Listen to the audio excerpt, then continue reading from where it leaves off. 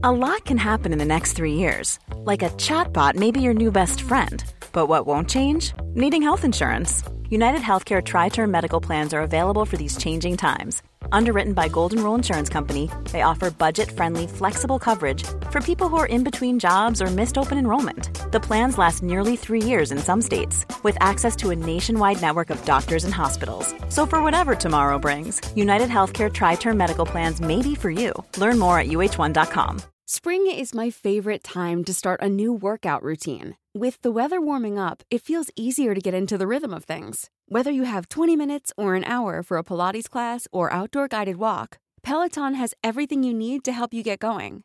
Get a head start on summer with Peloton at onepeloton.com. There's never been a faster or easier way to start your weight loss journey than with PlushCare. PlushCare accepts most insurance plans and gives you online access to board-certified physicians who can prescribe FDA-approved weight loss medications like Wegovy and Zepbound for those who qualify.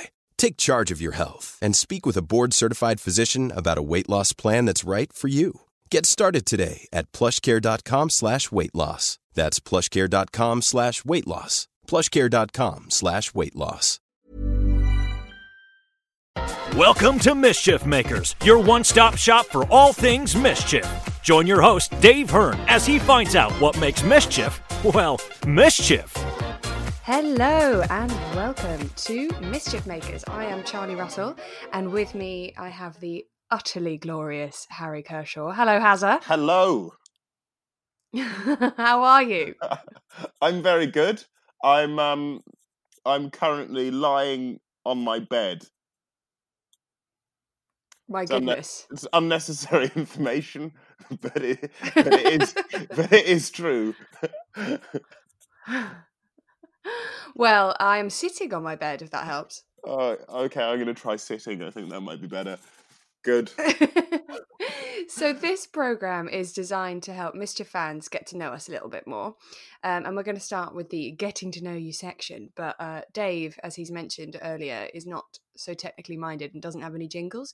So I was hoping you could provide a jingle for us, a getting to know you type jingle. Excellent. What now? Are you ready? Yeah, go for it. Getting to know me. Getting to know me.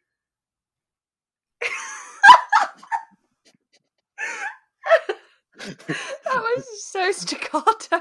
It makes it memorable if it's just, simple. It's very true. It's very true. Kept that Harry simple. Kershaw byline. Keep it simple. Yeah. So, the first thing I want to ask you about is, and you're probably sick of talking about it, but I don't think lots of people know this about you, that you have no peripheral vision. Is that right? Well, I've got sort of 12% peripheral vision, which means that I can't really, if I'm not looking at something, then I can't see it. And that sounds kind of, I think probably in order to get an idea of what it's like, if you take both your hands and put them as close to your eyes as you can, and imagine that you can probably see your hands, but I can't see my hands, and I can't see anything. So what I can see is essentially tunnel vision, which means that I can't dance. I can't really see people out of the corner of my eye. That's essentially what that means. Did you say you also can't dance? Well, I can. Well, not well. I think there are many other reasons for that. I was going to say, I've seen you and you can dance. It's very enthusiastic. It's not technically very good. I disagree strongly. It's proved quite interesting when we do Mischief Movie Night, hasn't it? That issue, not the dancing, the lack of peripheral vision, because of course you can't necessarily see us if we're improvising and we do something behind you, or at least to the side of you. You don't see it, do you? To me, that's some sort of magic trick. The idea that you can. I don't really understand what peripheral vision is because I don't really have it. So being able to see what it's explained to me as is you can see it, but you can't really see it. And I find that baffling. So yeah. I mean, what is weird is during a scene, someone might be doing something very important, and it's incredibly obvious to everyone else, and I can't see it at all. So yeah, it's we're seeing it as an opportunity. I'm seeing it as an opportunity to provide comedy. And it does. It really does. Yeah. I suppose, putting it like that, it is quite baffling. It doesn't really make any sense to me. But then Henry Shields can't really hear brilliantly. And I remember we did a scene where my character had no peripheral vision and he had no hearing in one of his ears. And that was actually just a true thing that happened, and then we started insulting each other based on those shortcomings. So that was wonderful for me and probably baffling for the audience. I remember it actually, and it was a really strange moment for everyone else on stage going, is this joking? Or is this real? And we were laughing way more than the audience. Yeah. Rule number 1: don't have a load more fun than the audience. We ignored that rule. All right. So another question I have for you is that is it correct that you can ride a horse, and are you any good at it? Yeah, I think this is a big giveaway for all the people that didn't think I was really posh based on my accent. I think it really it really gives away the fact that I am. I can read a horse. I can ride a horse. I can read to a horse as well, but I can ride a horse. And I went to Pony Club when I was younger. That's how cool I am. And that Pony Club is basically when you ride around on a horse for a couple of weeks, and then you end with a competition where you realise that you're not actually very good at riding a horse. Although I didn't make it. The last time I went to Pony Club, I didn't make it to the competition day because I fell off the horse and had to go away in an air ambulance. So how good or bad I am at horse riding I think is up for debate. But I've done it a lot. Oh, Hazza, you poor thing. Thank you. Also, you've actually worked a lot as an actor outside of Mischief, and often we actually can't pin you down to get you in a show. Could you tell us what your favourite show has been to do that is not a Mischief show? I was watching the recording of One Man, Two Governors that they put out the other day, and I was not in that version. I was in a slightly later version, but it was at the Haymarket in the West End. I played the actor Alan Dangle, who was not a very good actor, who took himself incredibly seriously. So they cast me in it, and I had a lovely time doing that. I can remember one of my favourite things was at the beginning of the second half. There's a band on stage, and you come on as Alan Dangle, the actor. You come on stage, and you hopefully get a round of applause because of something you've done earlier. And I remember feeling like a complete rock star doing that. That was great. More recently, I was in This House, which was a play about 1960s and sort of 1970s politics, which is a play written by James Graham, and that was on tour. And that was great as well. I had such a nice time doing that. I essentially realised that I play very loud, very intense characters quite often. I think maybe just realised. I think the reason for that is probably the peripheral vision thing. If I'm looking at something, then I'm really looking at it, which gives me an unnecessarily intense quality, I think. I wouldn't say it was unnecessary. It's absolutely brilliant. It's specific, though, isn't it? I mean, I also play lots of.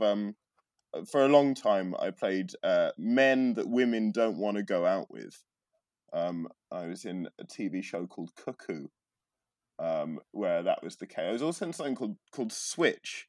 And the disappointing thing about that was sort of teenage witches, and I was playing the man that women didn't want to go out with.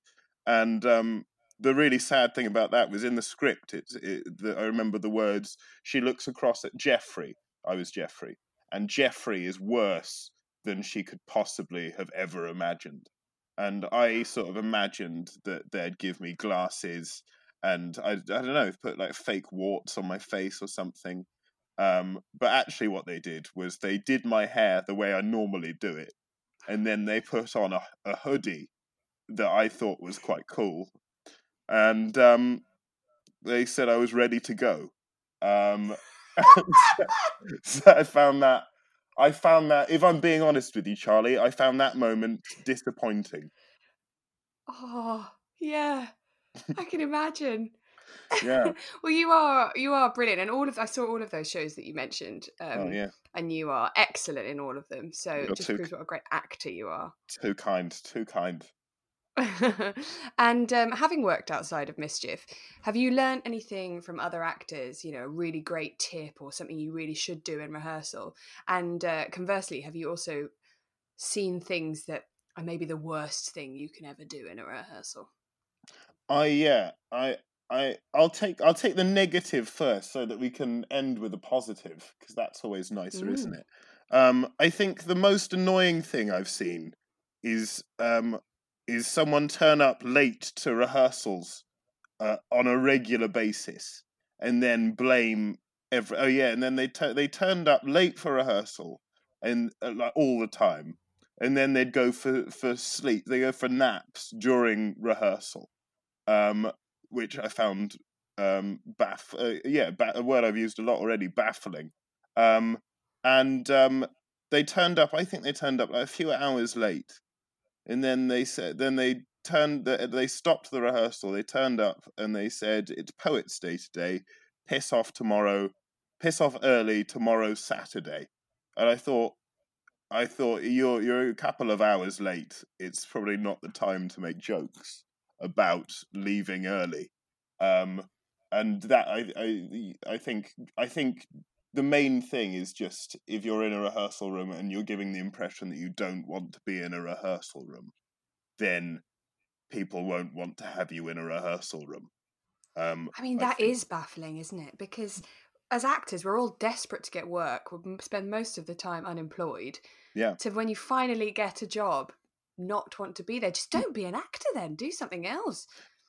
But the thing I find annoying, and I think probably actually at some point we've all been guilty of it, is you wait a long time for a job, and hopefully it's a really nice dream job. Maybe it's a theatre job, and then you get your schedule through for the first week, and the first day is normally 10 o'clock, and then maybe the second day is sort of 11:30, and I've been out for drinks with people when they've just sort of celebrated getting the job, and how happy they are to be going in at 11:30 for the second day. I always find baffling because it's like you've spent so long trying to get the job, and now you're happy that you're not in for an hour and a half. I find that very confusing. But on the other side, I'd say the most positive thing that I've learned is that the only thing that you can really control is how much effort you put into the work that you do. And I totally understand people who think, oh, I don't want to do too much work before turning up for the first day of rehearsal. But I'm not like that. I need to do as much work as I possibly can do. It's the same for auditions, I think. The only thing you can control is how much effort you put in. And I think that is the best people I've worked with are the people who care the most and who put in that extra work in order to give the impression that they know what they're doing. Because I think we always start with the assumption or the reality that it's not going to be very good the first time you go through something. I think that's fine. But if you can put in effort so that the time scale between it being terrible and the time scale and the difference between it being quite good aren't as long as they could be, because quite often the reason why things aren't as good as they could be is because, I don't know, people don't know their lines, or they haven't really thought about things. And if you really think about something and you really prepare as well as you can, then I don't think you have anything to worry about. Yeah, because it'll always be rubbish the first time you do it, but you're right, you probably reduce the amount of time it takes for it to get good. Yeah. I mean, obviously, in comedy, I remember I was in a rehearsal for a comedy show, and they had this rule, which was that you weren't allowed to laugh in rehearsals. And I totally, at the time, I thought that's totally insane. Why would you do that? And I kind of understood it, because as actors, you're always trying to be supportive and nice, and maybe even if someone doesn't do something hilarious, then your initial instinct is to go sort of like, oh, yes, brilliant, God, you're good, because we want to make friends, and it might well be brilliant, but it might not be. And there's always a weird thing that happens when you've done a lot of rehearsals of a comedy scene, which is that it's almost certainly much better than it was the first time you did it, but because everyone in the rehearsal room has seen it so many times, it becomes that thing where you're just like, actually, I don't think this is funny anymore. And then what you can end up doing is adding loads of unnecessary business on top of it in order to make it funny again. So actually, that was kind of an interesting thing. They just banned laughter, and then on the first night, it was actually quite good. Maybe we should start doing that. It'd be practically impossible. Yeah, exactly. Yeah. But yeah, I think Mischief's a kind of different thing. I like, especially. I was before Corona. I was doing the rehearsals for Magic Goes Wrong, and that's a really weird thing to rehearse, because a lot of it is improvised, and it's very strange to rehearse sort of talking to an audience and interacting with an audience, but there's no sort of suspension of disbelief. You know that you're just talking to the director or someone who's sitting in on rehearsals, and obviously it doesn't tend to be the same more than once in a row, but rehearsing something that's improvised is bizarre. I've got to say, I will never not find sort of asking someone what their name is and then improvising around that. I will never find rehearsing that not very strange. Good to know. And one more small question. Tell us about Covent Garden Soup, Harry. Yeah. Okay.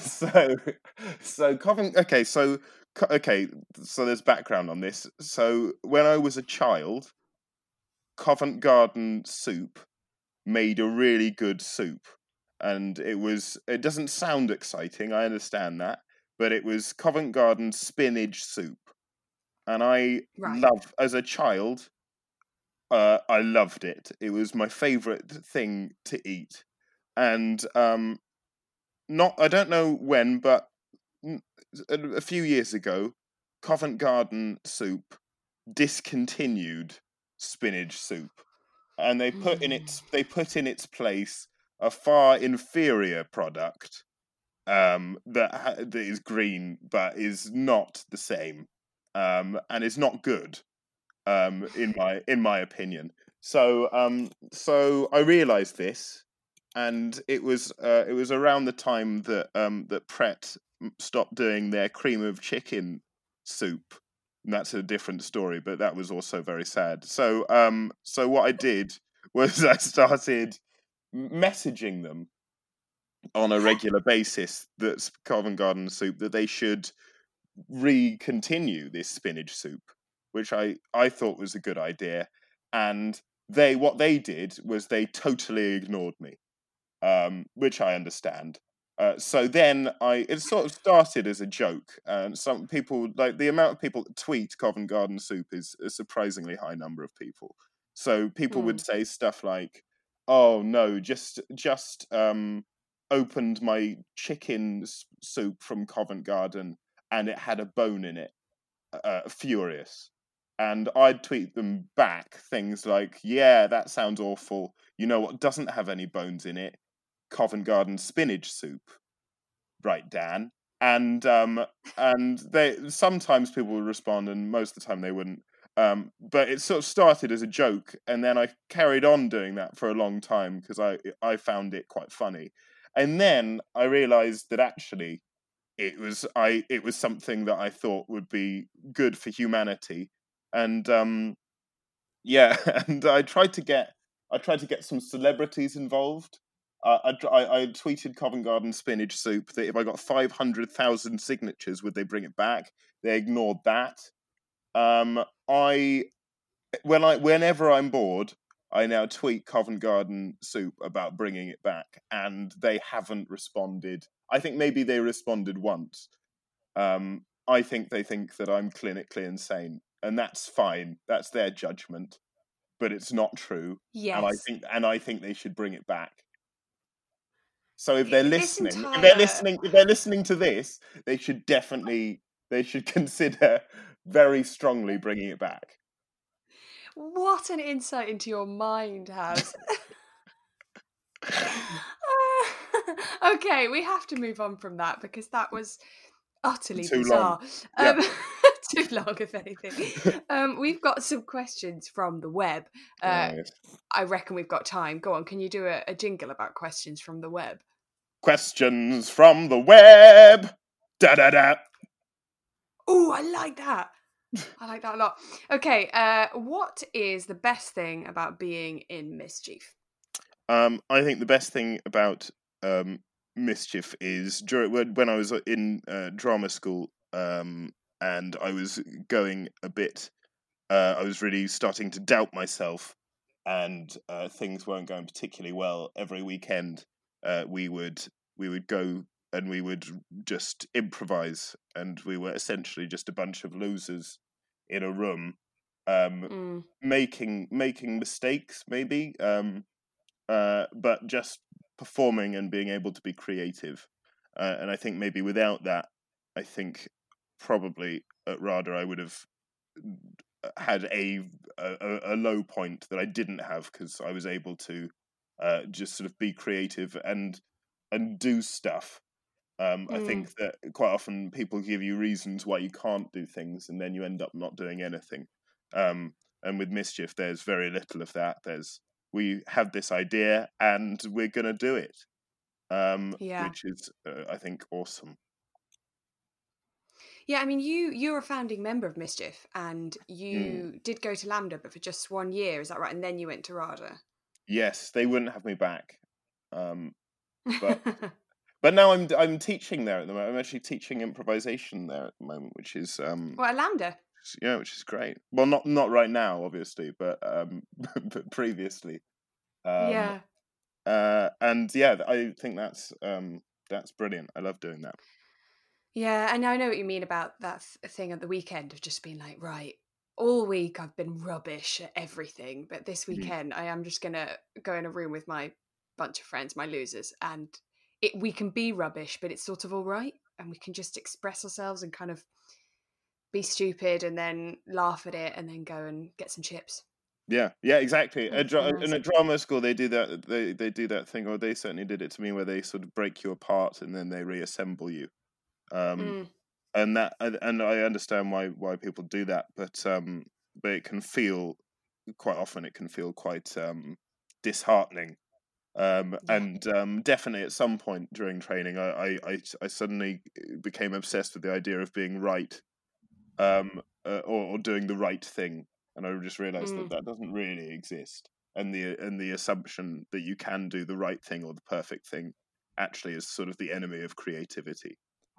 So being in a room where that was the case was great. Yeah, what a good sentence. Thank you. You'll be quoted on that, I think. And another question from Twitter. What are you most proud of so far? I mean, that could mean anything, couldn't it, I suppose, but potentially in your career? Yeah, I think I'm most proud. That's a really good one. I think this is I think I'm probably most proud of I think of Edinburgh, of doing Edinburghs, because the Edinburgh Festival, doing shows during the Edinburgh Festival, getting up early, doing gigs on a pink bus at 9 o'clock in the morning, and doing the real hard graft is a lot more difficult than when you get a sort of, if you're in a West End theatre or if you're on a film set.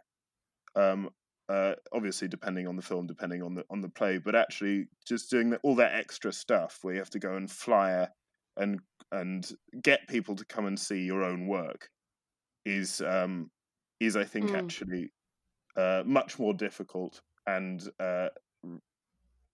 so actually I'll go further than that. I'd say I am very bad at being an understudy in anything. I just can't. I don't really have the type of brain that works for it. And I'd say at one point I went on and did I was never really meant to go on as this part, because I was playing a different part in the show. But I went on having not really rehearsed the part, and I didn't die, and that was really positive. I think because I don't have that kind of brain where you can go through something once and know it. And I think being an understudy is something that is massively underappreciated, generally speaking. I think, especially in straight theatre, I think people who have that ability to go on and save the day on a regular basis are amazing. I don't think that people get the respect they deserve for doing it. I realise that I shouldn't be doing it just because I'm very bad at understudying. I don't have that kind of brain, but I think everyone who does understudy is amazing, especially if you've got loads of parts to remember. I think going on and not destroying the show is much more impressive than playing a really good part in something that you do night after night. Yeah, that you've got 6 weeks to rehearse on. I know. Yeah. I'm always impressed by understudies too. They're amazing. Yeah. So what is your most memorable moment from Mischief Movie Night? Ooh. There's I'm not particularly a singer, but quite a lot of them revolve around songs. I'd say there's one moment that sticks out because whenever I mention it to anyone in Mischief, no one remembers it at all. And at the moment when I was doing it, I was like, "This is amazing," and it was something set in a gold mine, and it was a rock song called "At the Bottom of the Mine." And I thought that was amazing, and I really enjoyed doing it. And very few people can remember it happening at all. I also, which is kind of interesting, because when you're doing something, I think quite often you assume that the audience think what you think about it, which is true for when you don't think it's good as well as when you think it's brilliant. So the idea that I thought it was amazing and it wasn't memorable to anyone else, that made me laugh. There was another one where we were lovers in a documentary. I think we were Bingo and Stone. Yeah, I think there was a love we thing were. Around that. That was really fun. And then we had a whole song. Yeah, You are not alone when you have Bingo and Stone or something. Yeah, really did a good job of making that about ourselves, which was which is great. Then I think there's one more where it was in Cardiff. I remember this because you guys did a really good song again, where you just did loads of harmonies. I was a character who came on and I was talking to someone who lived above a police station. No, who fancied someone who lived above a police station, and I came on and the only piece of advice I gave regularly was don't get ideas above your station. And I didn't realise, I think I just said that as a piece of advice and I forgot that the whole thing was based above a police station. So I think people thought it was a lot cleverer than it was meant to be. But I think that's the only advice I gave throughout the show. And I thought that was really fun. It was. Yeah. You made me laugh a lot. Yeah. Which was your favourite character from Mischief Movie Night? That I did, or that other people have done. Oh, either.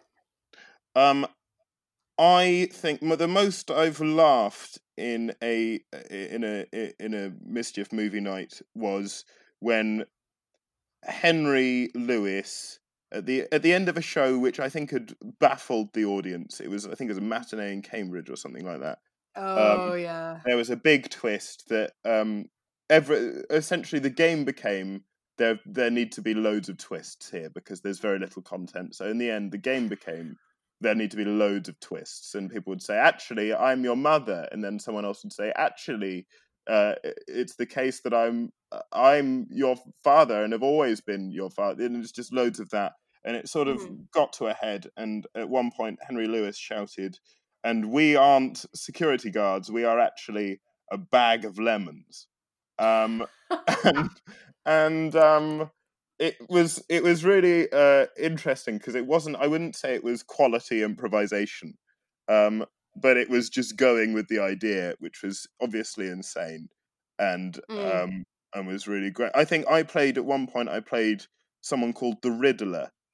Oh yes. In a sort of they had to go across a bridge of some kind, and yeah, I think it was another song. It was along the lines of "Don't ridicule the Riddler," and that was. I watched really that show. That was so good. I had a lovely time. That was the most fun I've had. And then we had sort of a competition through song with some. It was great. I had a lovely time. That was very good. I also remember really back in the day that rom-com we did in Edinburgh, Gordon's Brown Trousers. Yeah, and I believe you were Gordon.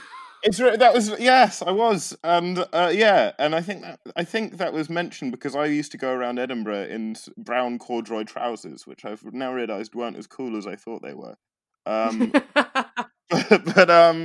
But yeah, I remember that. That was a real thing about just saying yes. It was the first time that I'd just really gone with saying yes to something that I didn't really understand at all.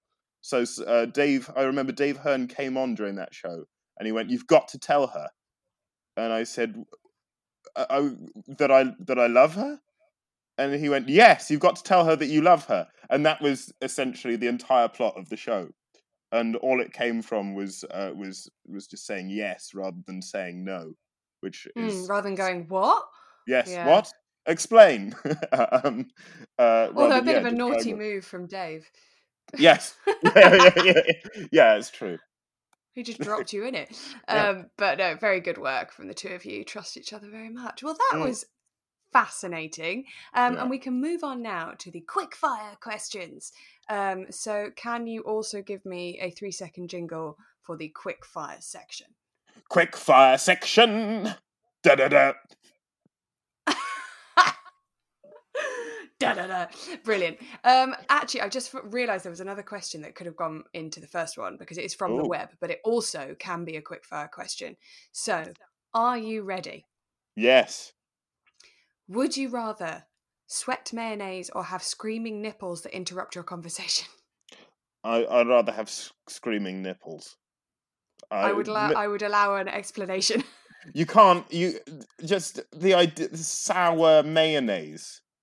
Sweat smells bad enough, but if no one. I mean, the screaming nipples could be fun.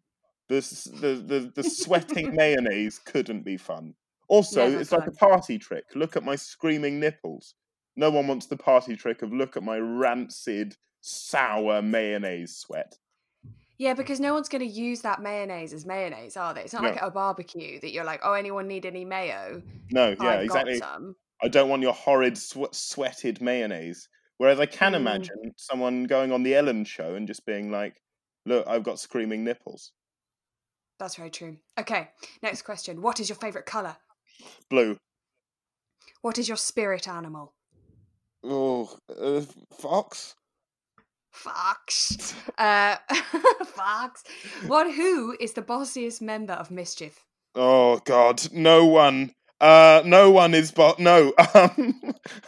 Nancy. Maybe. Fair. Maybe. Who is the most likely to corpse on stage?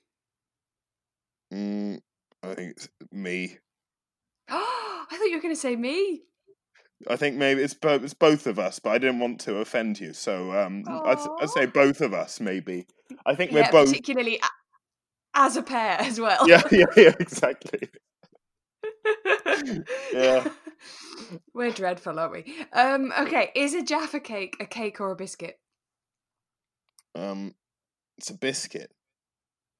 What is your favourite film? Shine. Shine? Yeah. What's that? It's about a really brilliant concert pianist, and it's amazing, and it's about a concert pianist who maybe worked. I don't want to explain it too much, but it is I think it's the best film ever written. It's so good. Wow. And basically, he ends up not seeming like he's a concert pianist. I'm not going to explain it too much. Just watch it. It's so good.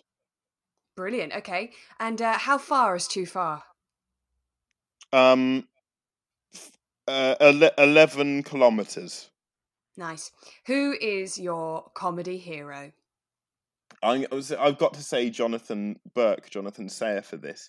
I know I've not listened to his one, but I'm sure he didn't say that for me.